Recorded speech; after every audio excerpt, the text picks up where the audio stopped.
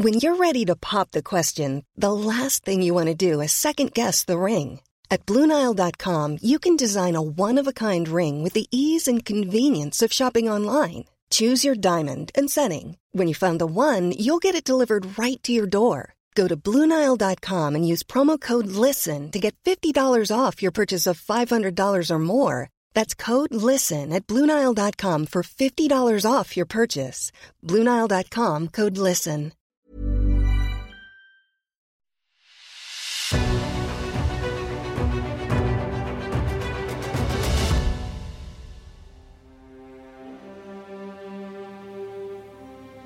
It's The Ancients on History Hit. I'm Tristan Hughes, your host, and in today's podcast, well, brace yourself, because we are talking about one of the most infamous figures from history, King Herod. Infamous, of course, from the Gospel of Matthew and the massacre of the innocents. But what do we know about the real King Herod? This figure who ruled Judea in the 1st century BC and had contacts with several prominent figures from this time in ancient history, varying from Julius Caesar to Cleopatra to the Emperor Augustus and Augustus's right-hand man, Marcus Agrippa. He was a renowned builder. He built many monumental constructions across Judea, including his own monumental tomb. Now, to talk through all of this with a particular focus on the tomb of King Herod, I was delighted to get back on the podcast Dr. Jody Magnus. Jody, she's been on the podcast a few times before to talk all about Masada and also about Jewish burial at the time of Jesus, but she's also done a lot of work around the monumental tomb of King Herod at Herodium, because Herod's tomb, unlike that of, say, Alexander the Great or Cleopatra, it's not lost. It was discovered roughly a decade ago, and since then there have been some remarkable revelations about Herod's tomb, and the whole meaning behind why Herod decided to construct his tomb at Herodium, in particular why he decided to construct it so close to Bethlehem. So without further ado, to talk through all of this and more, here's Jody.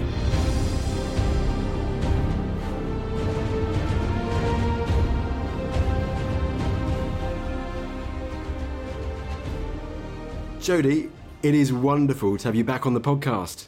Oh, thank you for having me.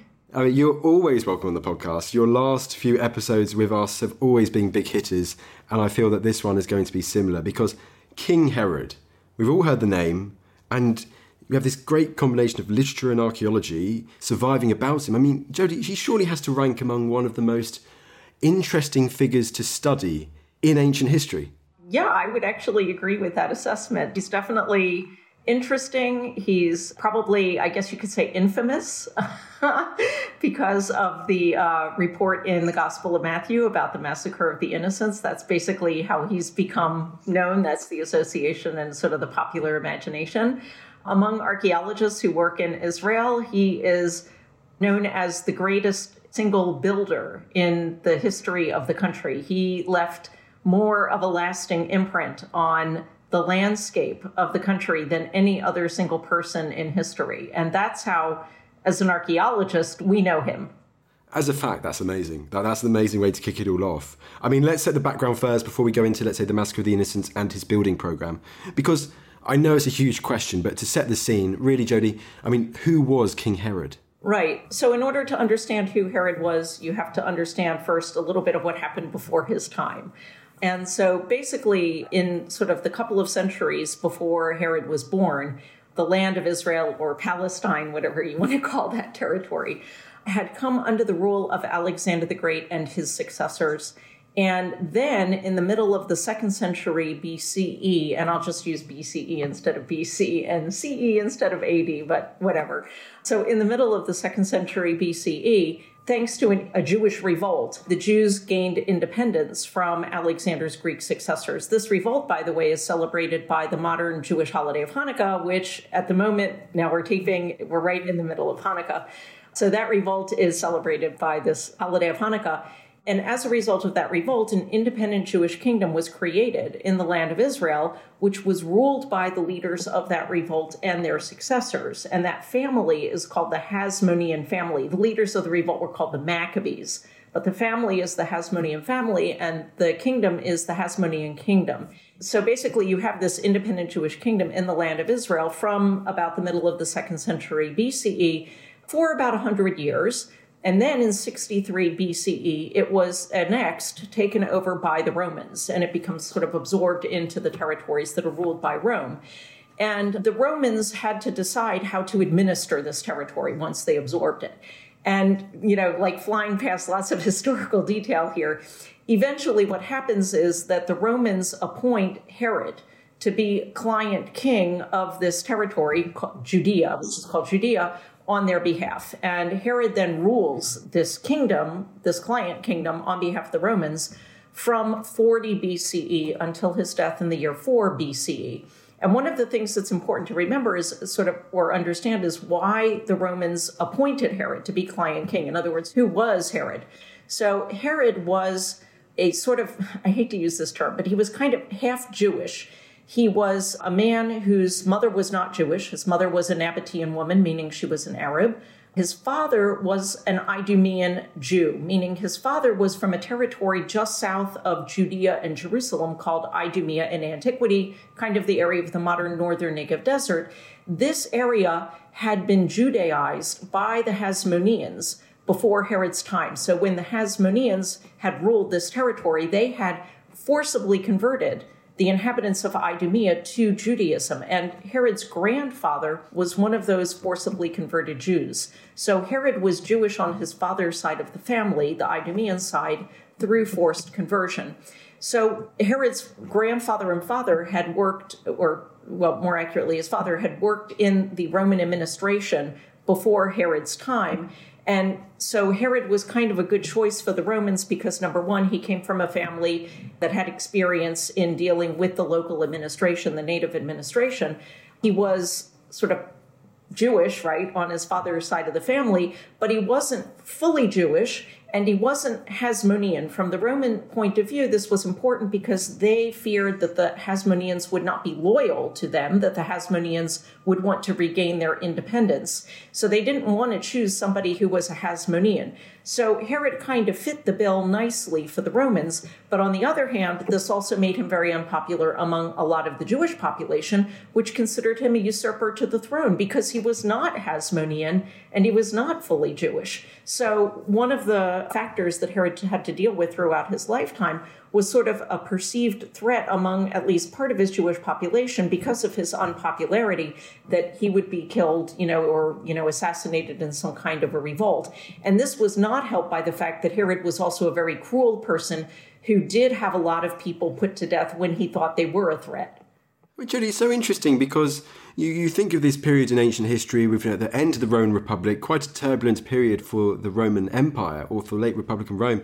But it sounds as if Herod, as you say, rather than this big exterior potential threat on his doorstep, actually the biggest threat to him is, can we say, more of an internal threat during his reign? Yes, that's partly true that, a lot of the threat or perceived threat to Herod was from within his kingdom, and especially from the Jewish part of his kingdom. There were parts of Herod's kingdom that were not Jewish or Judaized, but the core part, sort of the central part, was Jewish. But also there were external threats to Herod, and that was especially in the first part of his reign before the Battle of Actium in 31 BCE, when Herod faced a serious threat from Cleopatra down in Egypt, who was, of course, romantically involved with Herod's patron, Mark Antony. And Cleopatra viewed the territory that Herod had been given to rule as her birthright because she was the successor of the Ptolemies down in Egypt, who back in the 3rd century BCE had ruled over the same territory.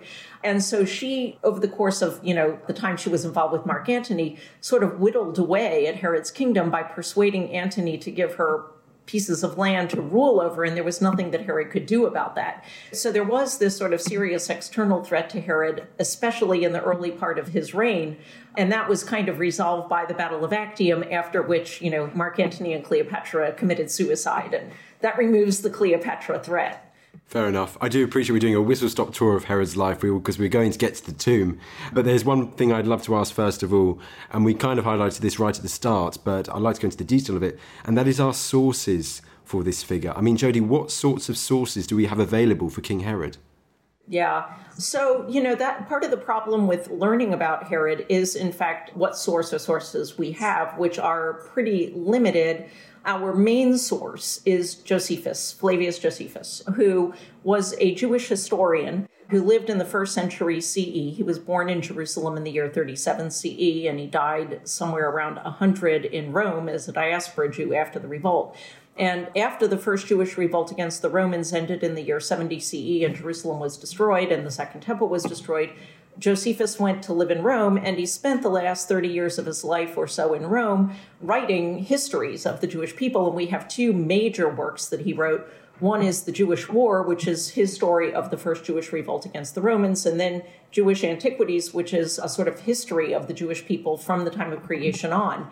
And so the great majority of our information about Herod comes from Josephus. Now, Josephus was born long after Herod had died, right? Herod died in 4 BCE, and Josephus is born in the year 37 CE. So, Josephus is born about 4 decades after Herod's death. So he never actually met Herod. So the question is, where is he getting this information from that he gives us? And so one of the things about ancient writers like Josephus, this is in general ancient writers, is that they plagiarized freely. They didn't have footnotes and notes indicating their sources. Sometimes, incidentally, they would indicate what the source of information was, but they didn't worry about it the way that we do today. So we don't always know where Josephus got his information, but it's clear that at least a large part of his information came from Herod's court biographer, who was a man named Nicolaus of Damascus. Nicolaus of Damascus wrote a biography of Herod, but that has not survived.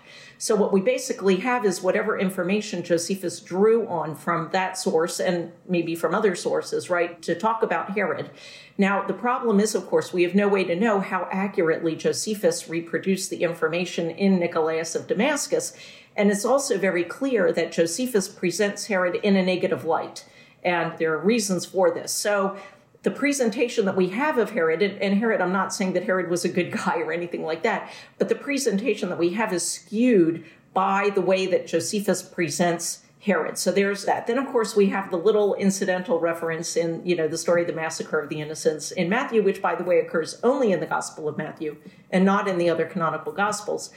And then the other major source that we have about Herod is archaeology. We have sites all over Israel that Herod built or fortified, and that gives us a lot of information about him. Well, we'll get into that archaeology very, very, very quickly indeed. But first of all, as it is December, and we've got to talk about the Bible and the mention of Herod in the Bible, in the Gospel. And first of all, Jodie, just so we know completely, what is this mention in the Bible? What is the Massacre of the Innocents? Right. So I actually, in anticipation of your question, I have the relevant passage in front of me, just so Fantastic. That you can read you know it. me Yes. too well, Jodie. It's great. So again, this is from the Gospel of Matthew. So, right, Matthew is the only one of the canonical Gospel authors who includes this story in his Gospel account, right? So this is from Matthew chapter 2. When Herod, and this is Herod the Great, and more on that in a minute. When Herod saw that he had been tricked by the wise men, he was infuriated, and he sent and killed all the children in and around Bethlehem who were 2 years old or under. So this is basically an episode where Herod orders all of these boys in the area of Bethlehem who were 2 years old or younger to be put to death after being informed that the Messiah had been born, and fearing that, one of these children was the Messiah. And so that's basically the story. There's a little bit of a continuation in Matthew. When Herod heard this, he was frightened. This is when he hears about this report that the Messiah had been born in Bethlehem. He inquired of them, the wise men, where the Messiah was to be born. They told him in Bethlehem of Judea, so it has been written by the prophet, right? So basically there's this report that the Messiah had been born in Bethlehem, and Herod orders all of these boys put to death, right? That's the account. And so I think that Herod's notoriety throughout history in many ways has been connected to this story, right? The ironic thing is that we have no evidence that this actually happened, that Herod actually did this. I guess it's possible, but many scholars believe that it's not an historical account. Herod had a reputation for having his own sons put to death.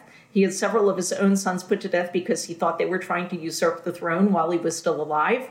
And so, there are scholars who think that this story basically is influenced by Herod's reputation for having young children and even his own sons put to death. So the problem is, of course, that there's no independent confirmation of this story. So it only occurs in the Gospel of Matthew. There's no other literary or historical source that tells it. And so we have no way to independently verify whether it actually ever occurred or not. No, I mean, Jodie, it's important to mention, and there is some keywords there, such as Bethlehem and Messiah figure, which we will definitely be coming back to as we talk about the tomb of King Herod. I've also got my notes here. We can talk about this briefly before we move on to the archaeology. He's also mentioned in the Psalm of Solomon 17 too. Yeah, that's a little bit more obscure, but yeah, it's more or less the same kind of a thing. There are scattered references to Herod in other places. I don't have the reference to it, but anyway, yes, there are scattered references, but they don't really give us a lot of information about, Herod the person, so. Which is in contrast to many of his building projects, if I'm not mistaken, Jodie. Yeah, and so as I said at the beginning, more than any other individual in the history of the land of Israel, Herod left a lasting impression on the landscape because he built so much and his buildings were so monumental. Probably the one building project that most people would be familiar with is Herod's reconstruction of the Second Temple in Jerusalem. So the Temple Mount, as you see it today, that big open plaza, is a product of Herod's reconstruction. He vastly expanded the area of the Temple Mount, and he also rebuilt the temple building, which stood in the middle of the Temple Mount, probably more or less in the same location as the Dome of the Rock today. And he built other buildings on top of the Temple Mount. He also built other buildings around Jerusalem. He built a new palace for himself. He may have built new fortifications around the city. That's not clear. There apparently was a new aqueduct built during his lifetime that brought water to Jerusalem. So he did a lot of construction in and around Jerusalem. He built a big fortress overlooking the Temple Mount called the Antonia Fortress, which becomes associated in Christian tradition much later with episodes in the Passion of Jesus.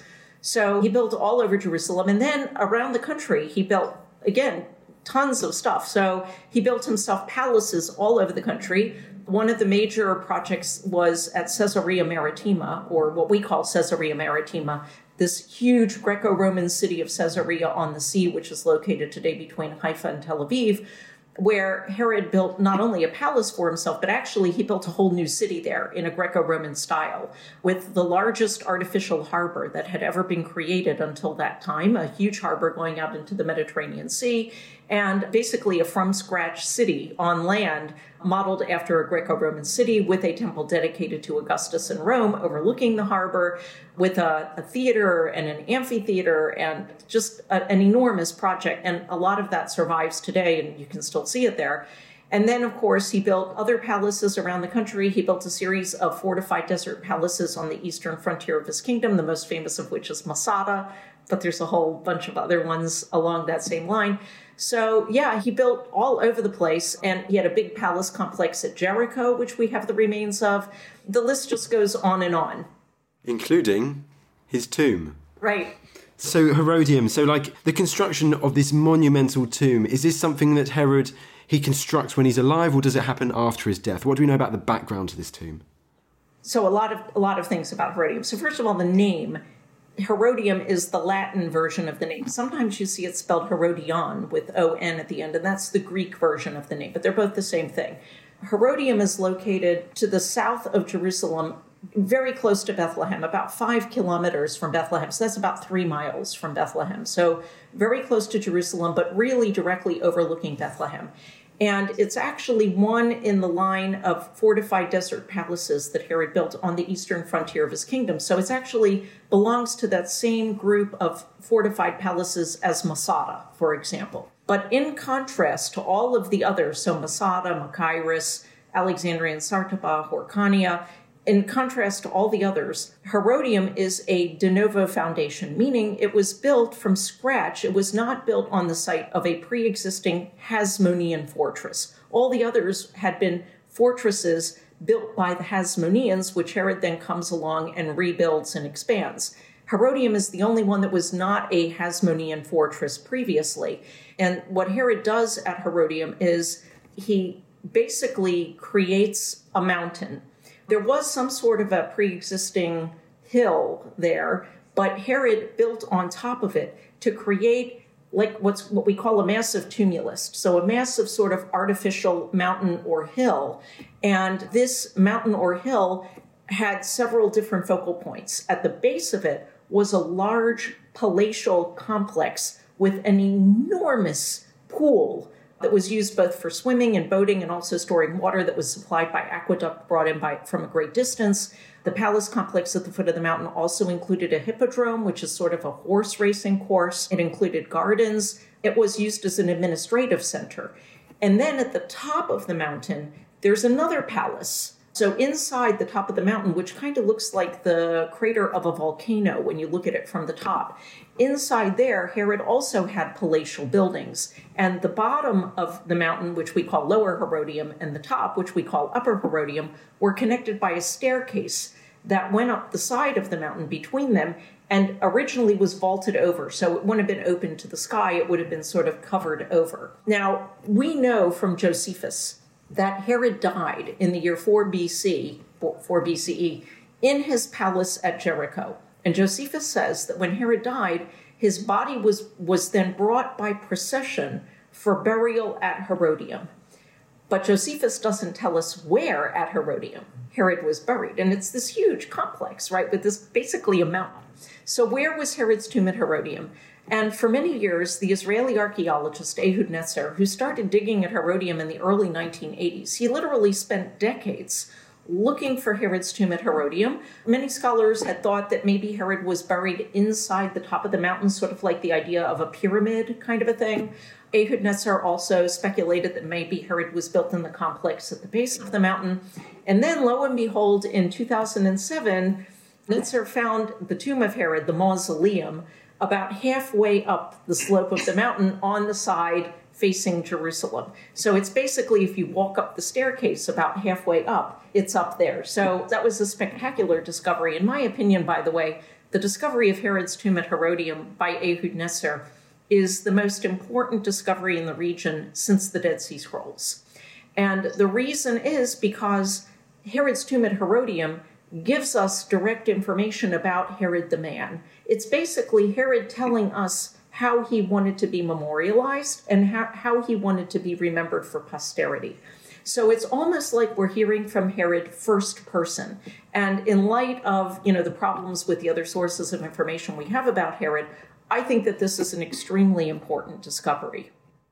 I mean, it absolutely is, Jodie. And before we really delve into the actual construction of the mausoleum, the design of it itself, which is really interesting, let's go to the purpose of the tomb, as you hinted at there, because we also mentioned earlier Bethlehem. You mentioned Bethlehem is very close by. Do you have any idea why Herod decides he wants to be buried at this location, very close to Bethlehem?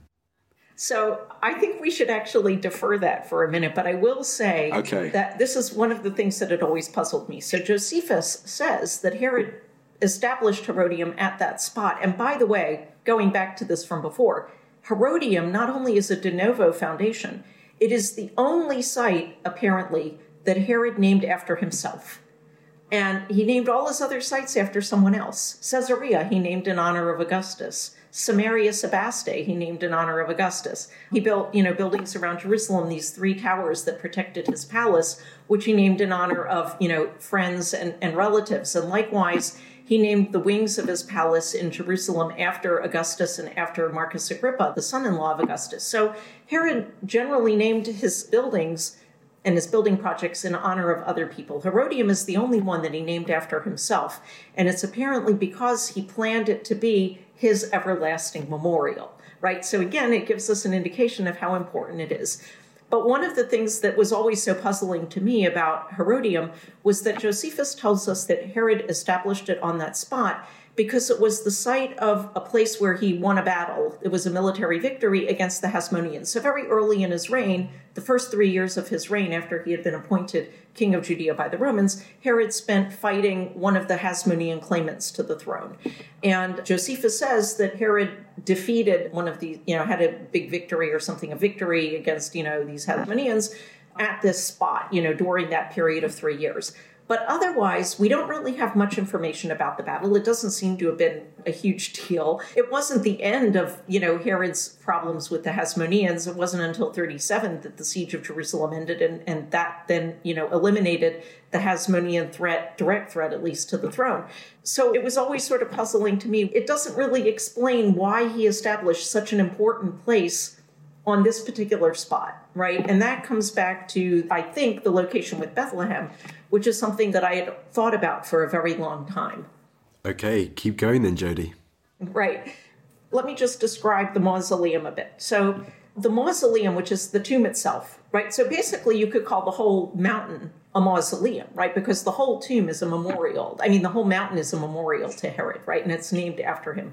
But when I say mausoleum, I mean the actual tomb, the spot where Herod was buried at Herodium. And that's this monument that's located halfway up the slope, facing Jerusalem. So the mausoleum is basically kind of this tall structure that consisted of a square podium, and it's all constructed of stone, a square podium with a circular building on top of the square podium. The circular building was surrounded by columns, and then on top you had kind of this conical shaped roof, right? So after Netzer's discovery, it became clear that Herod's mausoleum at Herodium was modeled after Hellenistic models. Hellenistic meaning the kinds of tombs that you would find in the period after the conquests of Alexander the Great. And this kind of tomb model, what we call a mausoleum, really goes back to a little bit before the time of Alexander. So Alexander conquered the area of Syria-Palestine in 332 BC. But a couple of decades before Alexander's conquests, a monumental tomb was constructed in what is today southwest Turkey, southwest Asia Minor, at a site today called Bodrum, but in antiquity called Halicarnassus. Now, in the middle of the 4th century BCE, which is where we are right now, that area was part of a kingdom ruled by a local king, not a Greek king, a local king, whose name was Mausolus. When Mausolus died around, in the middle of the 4th century BCE, he was interred in a monumental stone tomb monument that became one of the 7 wonders of the ancient world. And it consisted of a giant square podium with not a circular building, but a Greek temple-like building on top, surrounded by columns and a pyramidal roof, and it had a lot of sculpture decorating it. And that monument, the tomb of Mausolus, became so famous that it not only became one of the 7 wonders of the ancient world, but gave its name ever after to all monumental tombs, which we call mausolea. A mausoleum takes its name from the tomb of Mausolus, and the plural is mausolea. And so after the tomb of Mausolus was built, it sparked a fashion. And rich and famous people around the Mediterranean began designing their own family tombs to look like the mausoleum at Halicarnassus. And so in the centuries after the conquest of Alexander, we find a lot of these kind of tombs all around the Mediterranean world that are inspired directly or indirectly by the mausoleum at Halicarnassus and have many of the same elements. So we can see in Herod's mausoleum at Herodium elements of the mausoleum at Halicarnassus, right? It has this big square podium and then this monument on top, which is circular rather than square. And so then you have the conquest of Alexander the Great. And Alexander dies in 323 BCE. And eventually, Alexander's remains were brought for burial to Alexandria in Egypt, which was a city that Alexander had founded and named after himself.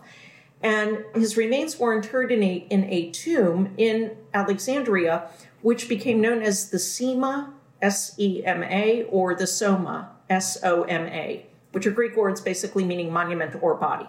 The body, yeah. That's right. And this Sema or Soma of Alexander at Alexandria was a very well-known monument. It was visited by Augustus and almost certainly by Herod during their lifetimes, and people would come and pay homage to Alexander's remains. Augustus reportedly put a gold wreath on the remains when he visited the tomb.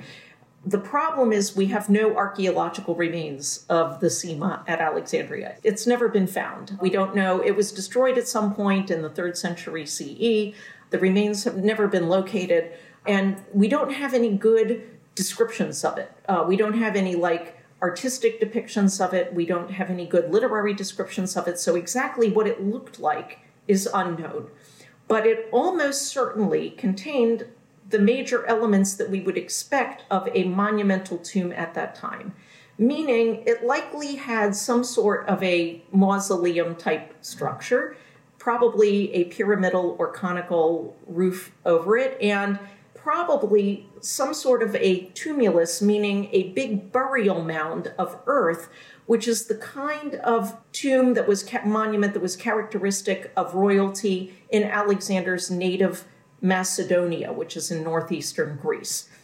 That's about as much as we can say. There was probably some sort of tomb chamber inside, but we don't really know. So we can only speculate. So then what happens is that in the 1st century BCE, Augustus visited the Sema at Alexandria, accompanied by Herod. And although we don't have direct information that Herod actually went into the Sema at that time with Augustus, Herod certainly would have been familiar with the monument. So when Augustus builds his own monumental family tomb in Rome, the Mausoleum of Augustus, which is called the Mausoleum of Augustus, he certainly was inspired by these traditions, that is the Mausoleum at Halicarnassus and the Sema at Alexandria. And like pretty much everyone from Alexander on, Augustus would have sought to portray himself as one of the successors of the tradition of Alexander the Great, right? Basically, every ruler in the Mediterranean world, and especially the Eastern Mediterranean, after the time of Alexander, connected themselves somehow to Alexander and sort of sought to portray themselves in an Alexander-like way. So it's not surprising when we look at the Mausoleum of Augustus in Rome that what we have is a kind of mausoleum-type structure in that you have these tiers of stone building, right? But it's circular. It's not square. It's circular because it had a tumulus of earth over it, which might have been inspired by the Sema at Alexandria if it had a tumulus, a big mound of earth, but also probably was inspired by the native Italian Etruscan Tuscany tradition of having tombs that were covered by mounds of earth.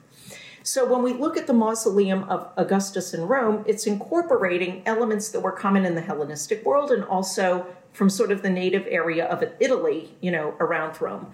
And in fact, in calling it a mausoleum, Augustus is actually connecting himself directly to this existing Hellenistic tradition.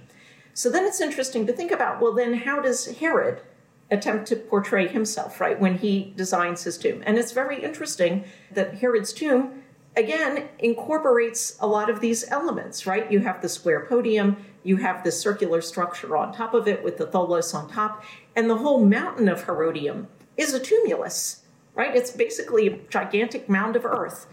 So we can see Herod situating himself in this tradition, visually connecting himself to figures like Alexander the Great and Augustus, right? And Augustus, of course, was Herod's patron. Now, there's more to it, however.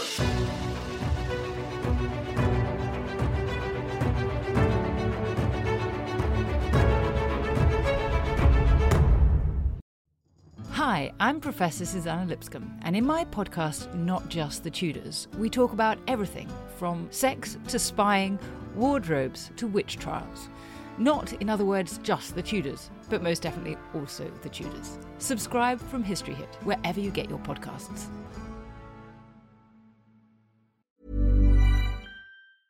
Ready to pop the question? The jewelers at BlueNile.com have got sparkle down to a science with beautiful lab-grown diamonds worthy of your most brilliant moments. Their lab-grown diamonds are independently graded and guaranteed identical to natural diamonds, and they're ready to ship to your door. Go to BlueNile.com and use promo code LISTEN to get $50 off your purchase of $500 or more. That's code LISTEN at BlueNile.com for $50 off. BlueNile.com, code LISTEN. Hey, it's Danny Pellegrino from Everything Iconic. Ready to upgrade your style game without blowing your budget? Check out Quince. They've got all the good stuff, shirts and polos, activewear, and fine leather goods, all at 50 to 80% less than other high-end brands. And the best part? They're all about safe, ethical, and responsible manufacturing. Get that luxury vibe without the luxury price tag. Hit up quince.com/upgrade for free shipping and 365-day returns on your next order. That's quince.com/upgrade. This is After Dark, myths, misdeeds and the paranormal.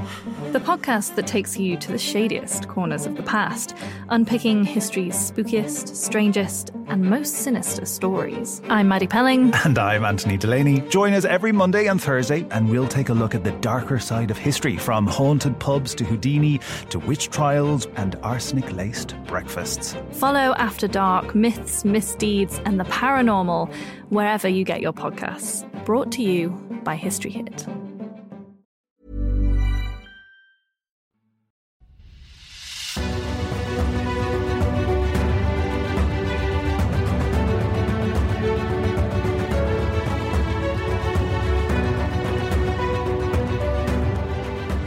Well, I tell you what, what I'm going to say now is, Jodie, is because you mentioned like the circular nature of it, and this is something I'd like to talk about next, because my mind instantly, Hellenistic mindset that I have, and unashamedly so, my mind instantly goes to the iconic circular structure within the Altis at Olympia, constructed by Alexander the Great's father, Philip, and also named after himself, the Philippeion. Could this also have an influence on it? Right. Thank you for mentioning that. So I wasn't going to get to the Philippeion, but before I get to the Philippeion, so the mausoleum of Augustus at Rome and the Sema of Alexandria were more than just tombs. They were royal dynastic monuments that were also the focus of imperial cult, ruler cult. And what they did is they presented these figures not just as deceased, but specifically as divinized. And they were focal points for the worship of these figures, both Alexander, in the case of the Sema at Alexandria, and the mausoleum of Augustus in Rome. So it's all part of the representation of these figures as divinized. And by the way, if you represent yourself in the manner of somebody like that, then by way of extension, you are also presenting yourself as a divinized ruler who's a dynastic king like that, right? So that brings us back to Herod. Now, you did correctly mention the Philippeion at Olympia, which this is my contribution to this is something that I noticed that had not been noticed previously. So Herod clearly was situating himself in this tradition of Hellenistic and then Roman tomb architecture when he builds his mausoleum at Herodium, and connecting himself by way of extension to Alexander and Augustus. But one of the things that nobody had ever explained is why the structure on top of the square podium in his mausoleum is circular rather than square, which is odd because generally those kinds of structures, when you have them on top of like that square podium, they're generally not circular. And that's odd. But even more interesting is that circular structure at Herodium, the tholos, is surrounded by 18 Ionic columns. Ionic is the kind of capital that has the little curly Q's at the top.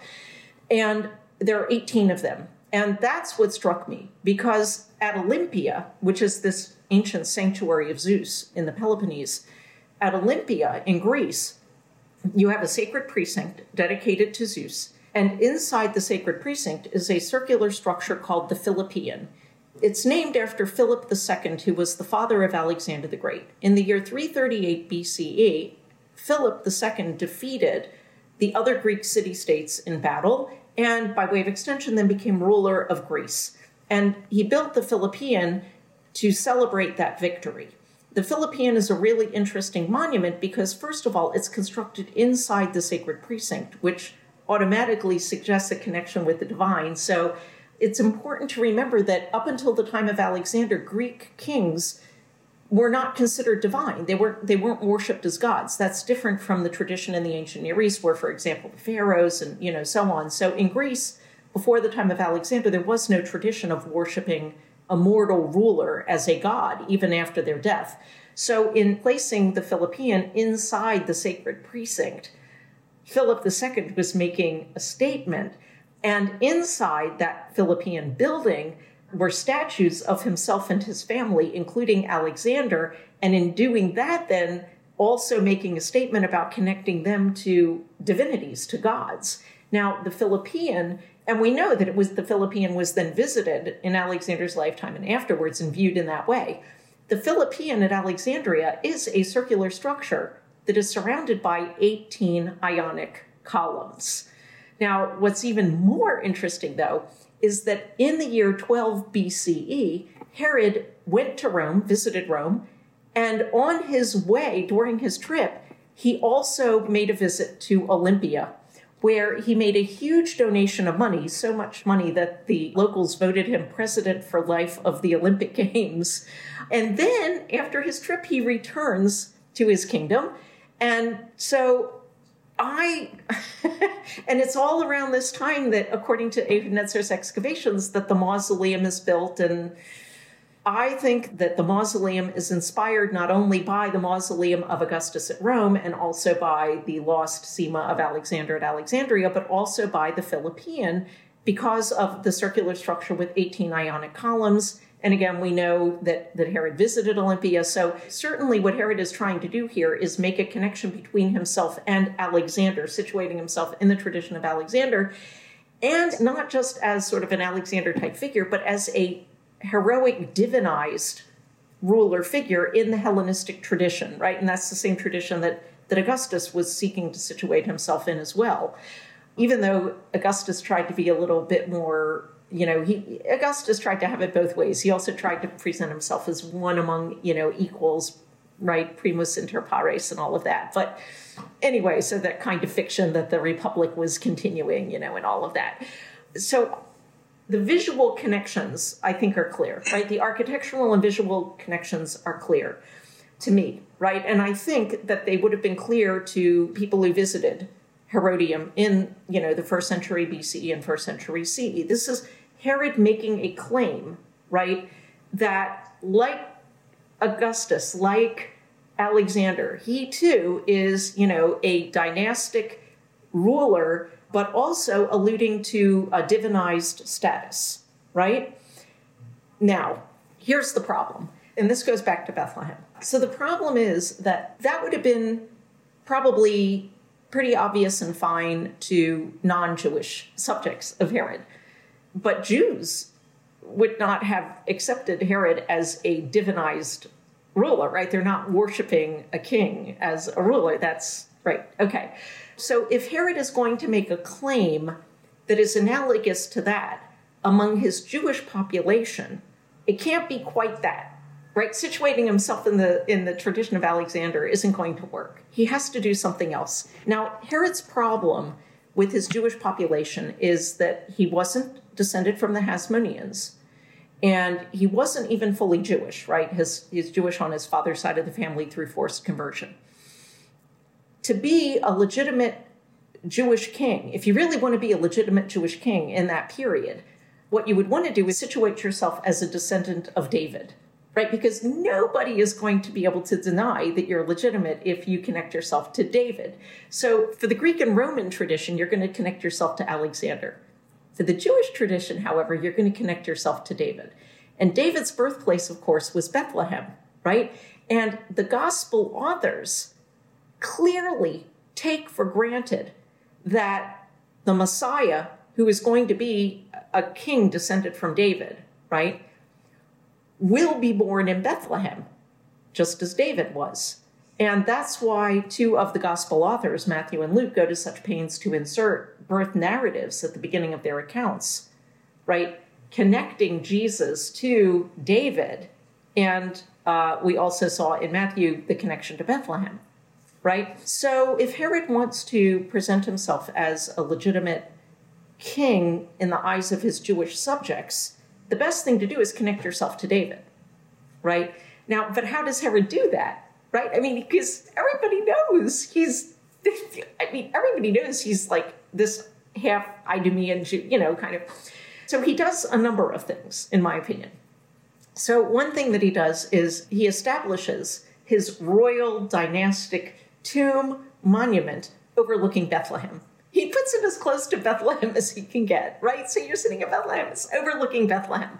So he's making, in my opinion, a visual connection to the birthplace of David. He's putting himself right there. And it's actually the location of Herodium. It's just inside the boundary between Bethlehem and Idumea. So it's in Idumea, which is Herod's native territory, but overlooking Bethlehem. So there also he kind of has it both ways. And then he does a number of other things. He rebuilds the Second Temple.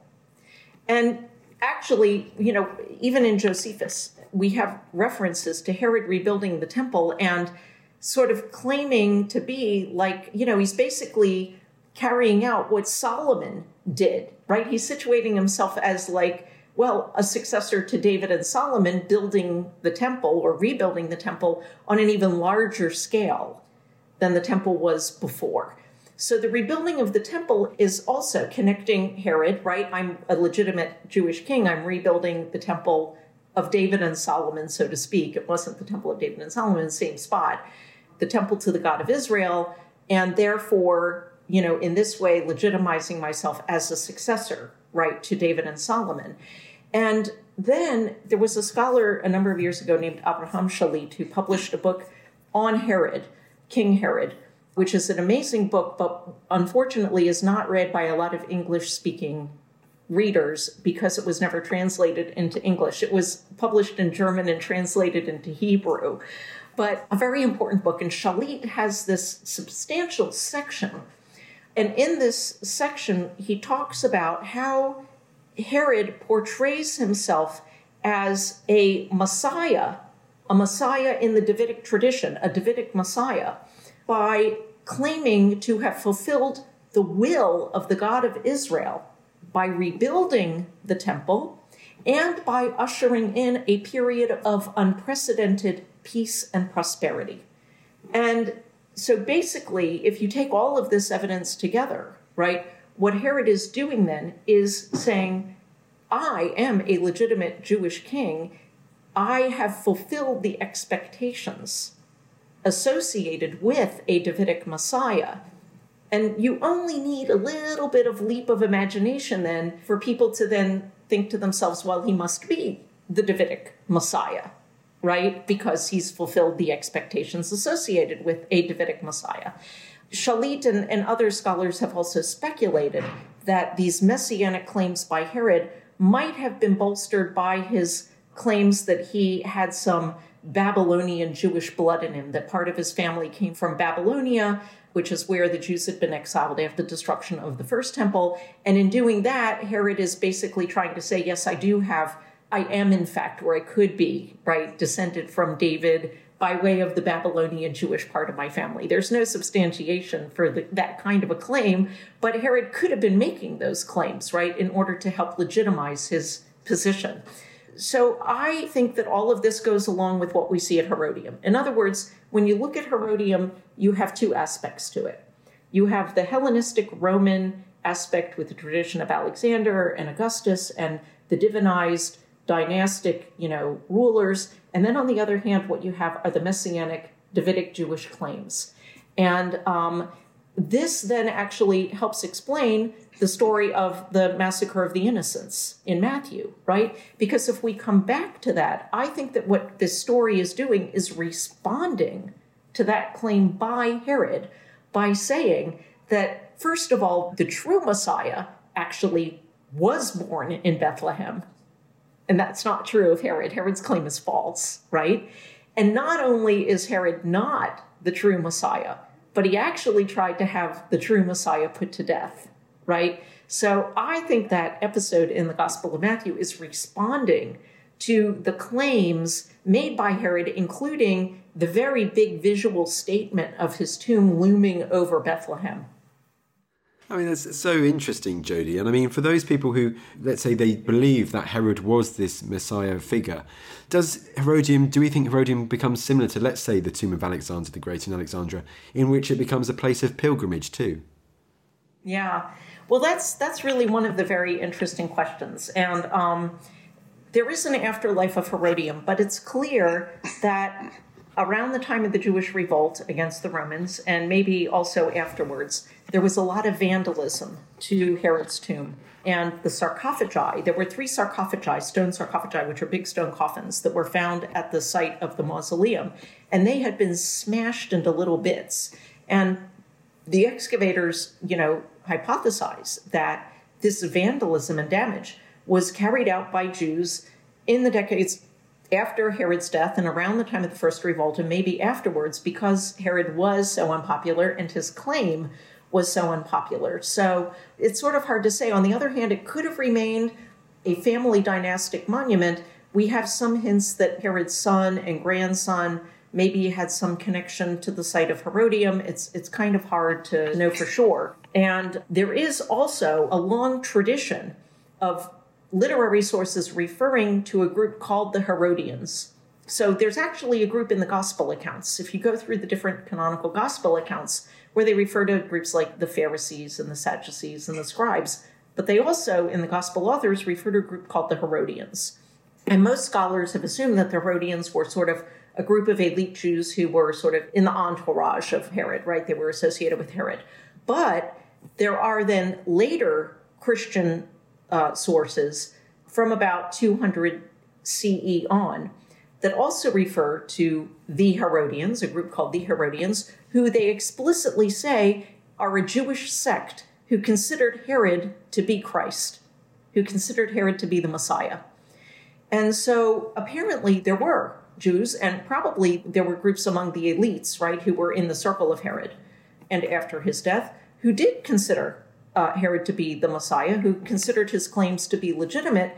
And in my opinion, these people are the people who are called the Herodians. Now, whether the Herodians in the gospel accounts are the same as the Herodians mentioned in the later sources, we don't know for sure. I think it's actually quite possible, but we don't know that for sure.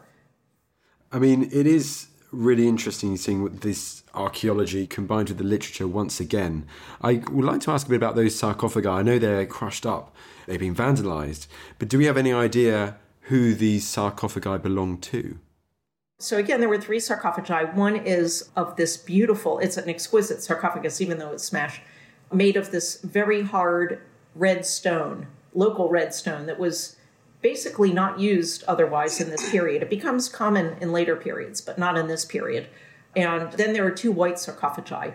And the excavators speculate, and I think this is a reasonable speculation, they speculate that the red sarcophagus was Herod's sarcophagus, and it's the one that actually had the most damage. It's smashed into teeny little bits.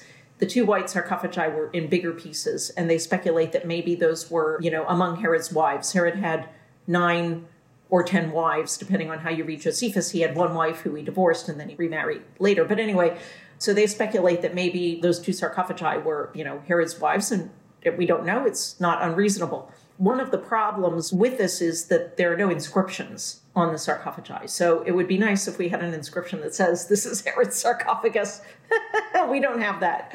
But, it's an amazing sarcophagus. The red one is, extraordinary. And in my opinion, there's no reason to doubt that it's Herod's, even though there are scholars who doubt it because there is no inscription. But I don't see a good reason to doubt that. Now, also very interesting, so you asked about the afterlife of Herod, and I mentioned the Herodians. By, in the years after Herod's death, some of the elite Jewish families in Jerusalem began to build their own family tombs in Jerusalem in imitation of the mausoleum of Herod at Herodium. And the best example is this monument called the Tomb of Absalom, which is misnamed, which is in the Kidron Valley at the foot of the Temple Mount. Basically, it's at the foot of the slope of Mount of Olives. And it's still standing today. You can see it. And it's clearly an imitation of the mausoleum at Herodium. And that, by the way, is very interesting, too, because it's not just a fashion thing. I mean, there's no doubt that these Jewish families were aware of the symbolic significance of, Herod's mausoleum and what it represented. And so by imitating that, it's by way of extension sort of saying, yeah, well, fine with us, and let's build a tomb like this for ourselves, So I do think that there were portions of the Jewish population, and probably particularly among some of the elites who were in Herod's circle, who would have accepted his claims as legitimate.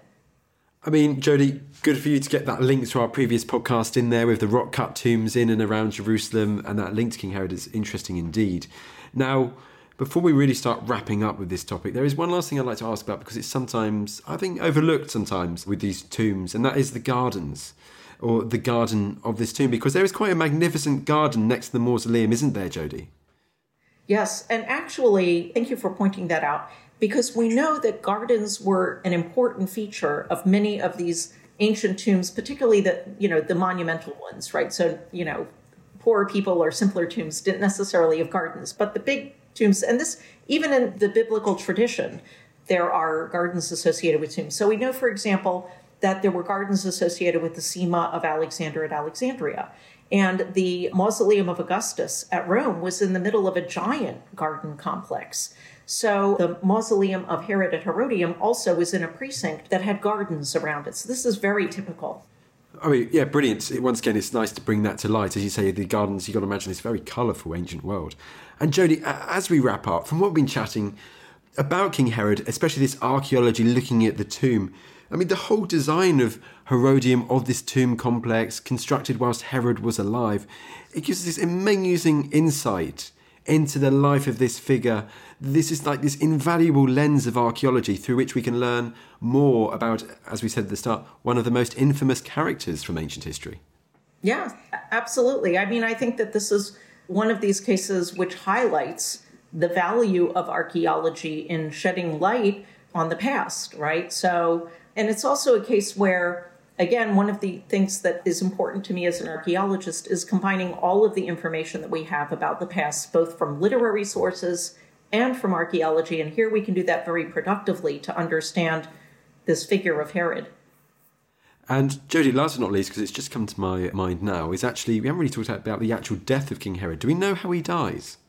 Yeah, well, again, we only have Josephus's account describing how Herod died. So Herod died in the year 4 BCE, and according to Josephus, he died of some illness. Josephus describes it in extremely grotesque terms. He had worms coming out of his privy parts, and I mean, he was in great agony.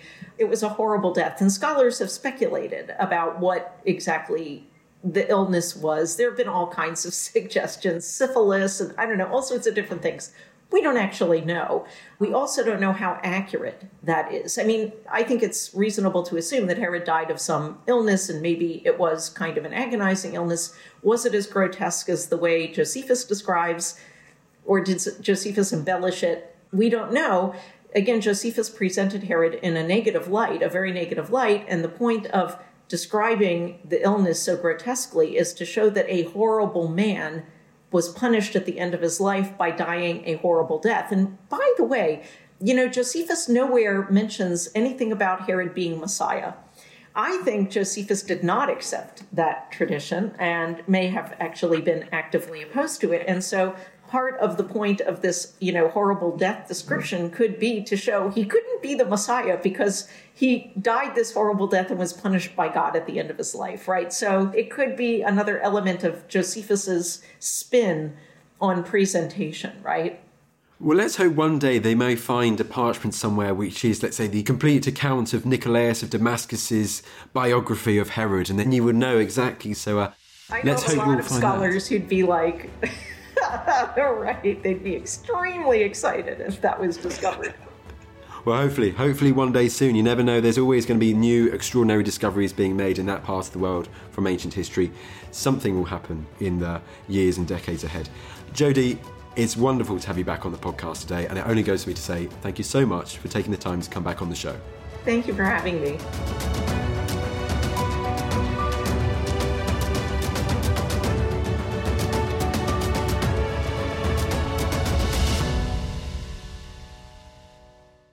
I hope you enjoyed this episode all about King Herod and particularly his tomb with the awesome archaeologist Jodie Magnus. I mean, that potential link between Herodium, Herod's own wishes to be seen as this messiah figure, and the whole story of the massacre of the innocents is just astonishing. It blows your mind, it really does. Now, if you'd like to keep up to date with the ancients, if you want more ancients content, then we've got the solution for you. Sign up to our newsletter via the link in the description below. See you in the next episode. Thank you for listening to this episode of The Ancients. Please follow this show wherever you get your podcasts. It really helps us and you'll be doing us a big favour. Don't forget, you can also listen to all of these podcasts ad-free and watch hundreds of documentaries when you subscribe at historyhit.com/subscribe. As a special gift, you can also get your first 3 months for just £1 a month when you use code ANCIENTS at checkout.